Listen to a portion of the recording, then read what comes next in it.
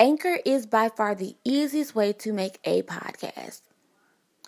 It gives you everything you need in one place for free. How cool is that?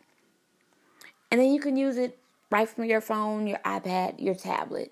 Download the app, record your podcast, and that's it. And there are so many creative tools that you can use to make your podcast amazing. You can import music. You can edit and re-record as often as you like to your perfection. You don't have to worry about your podcast being distributed because they take care of that for you. They make sure your podcast is visible on Spotify, Apple, Google, and the list goes on. And then you can easily make money with no minimum listenership. If I were you, I would advise you to use Anchor. Good morning, everybody. KDC Movement, back again with another episode. Today, I wanted to talk about 3 things. First one being, I don't have a broke mindset, so why am I broke? I don't have a broke mindset, so why am I broke? The second one, I don't have a sick mindset or an impaired mindset, so why am I still sick or impaired? The third one being, I'm putting my best foot forward, so why do I feel defeated? I'm putting my best foot forward, so why do I feel defeated?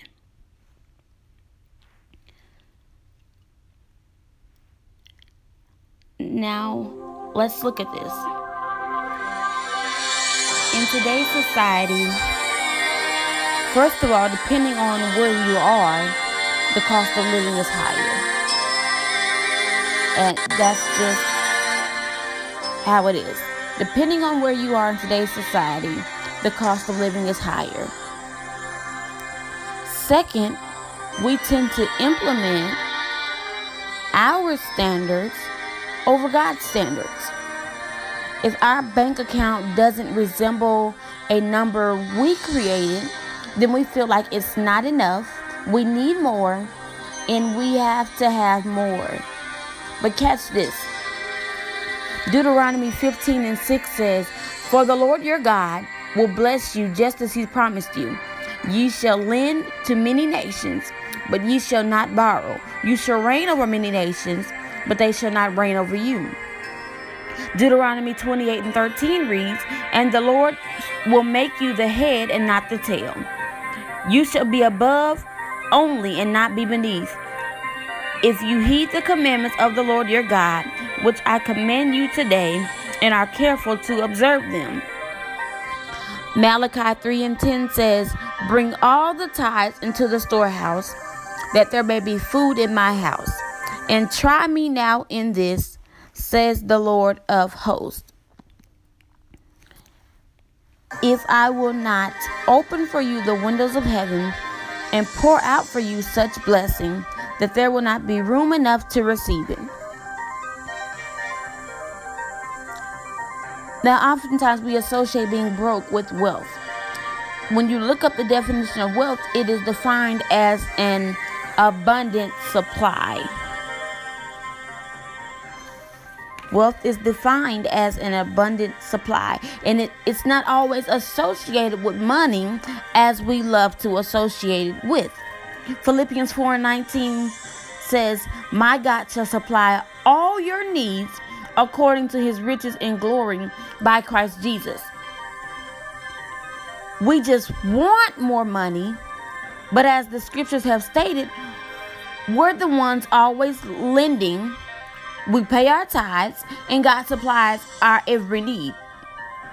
So technically, if this fits me, you, them, we're not broke. We merely desire more finances, which according to Psalms 37:4, God will give us the desires of our heart if and when we delight in him.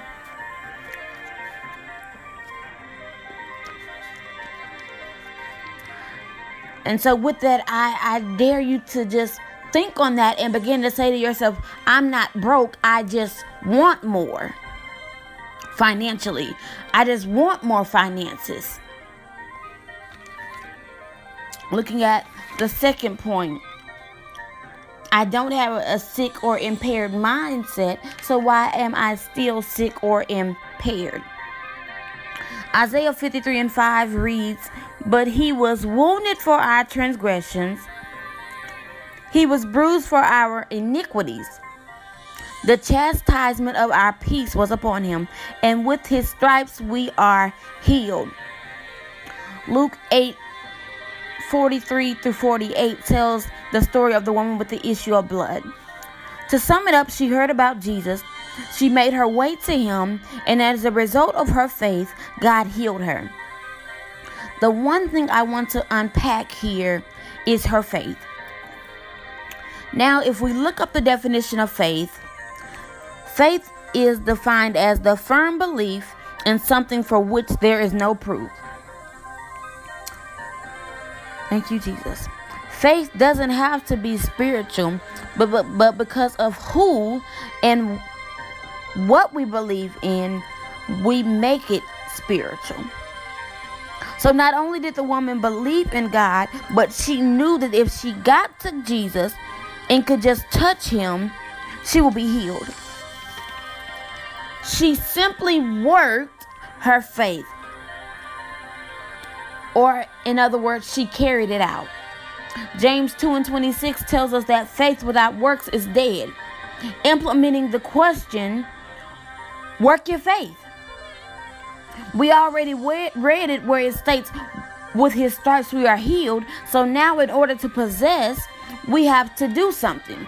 Why do I say we have to do something? If we have money in the bank, it's there and it's ours. All we have to do to get it out the bank is go get it out the bank. Whether it's actually going to the bank or going through to an ATM, all we have to do is go and get it. It's already ours. It's there. We just have to go get it. We have to do something.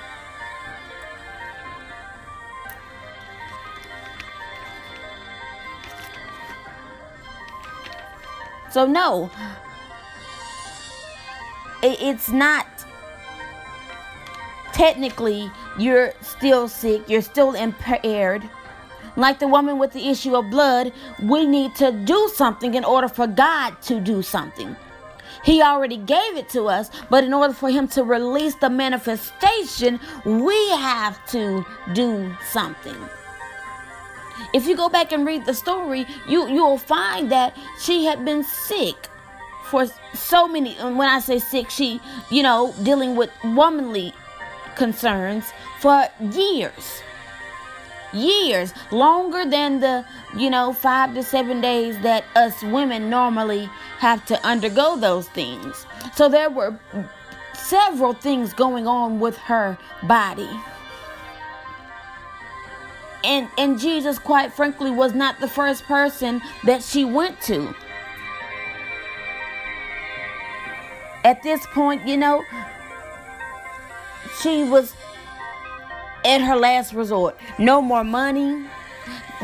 There was nothing else that anyone could do. She heard about Jesus, and she felt like, I've tried everything else, so why not try Jesus? She worked her faith. Looking at the last point, I'm putting my best foot forward, so why do I feel defeated? John 10:10 lets us know that the enemy comes to steal, kill, and destroy. So why do we fail to realize that he's going to do just that? He doesn't want us to work Psalms 34:19, talking of the afflictions, or in other words, suffering of the righteous, letting us know that, but God delivers us out of them all. He doesn't want us to work that promise. He doesn't want us to work Deuteronomy 20:4, where not only is God with us, but he fights our enemies and saves us. He doesn't want us to work Deuteronomy 28:7, where it talks about the Lord will cause our enemies to come against us and be defeated in our face. He doesn't want us to work 1 Chronicles 29:11, where it says not only is God great with power, victory, and glory, but David also lets us know that everything in heaven and on earth is ours. God gave it to us. Or Matthew 19:26, where Jesus himself lets us know that with him all things are possible. What's impossible for man is possible for God. Thank you, Jesus. Or 1 Corinthians 15:57, Paul reminds us that we have victory through Jesus. We have the victory.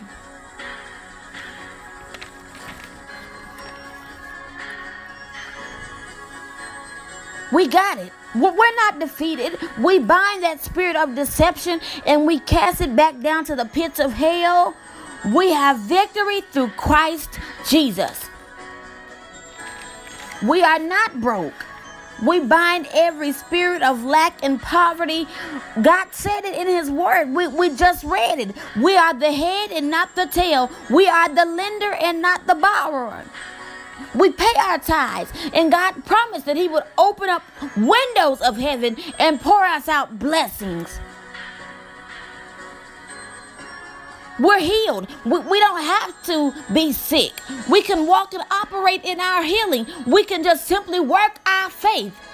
It talks about speak those things that be not as though they were. We can speak that we're healed, work our faith and operate in it, and God will match our faith and our body will come under subjection and we will be healed.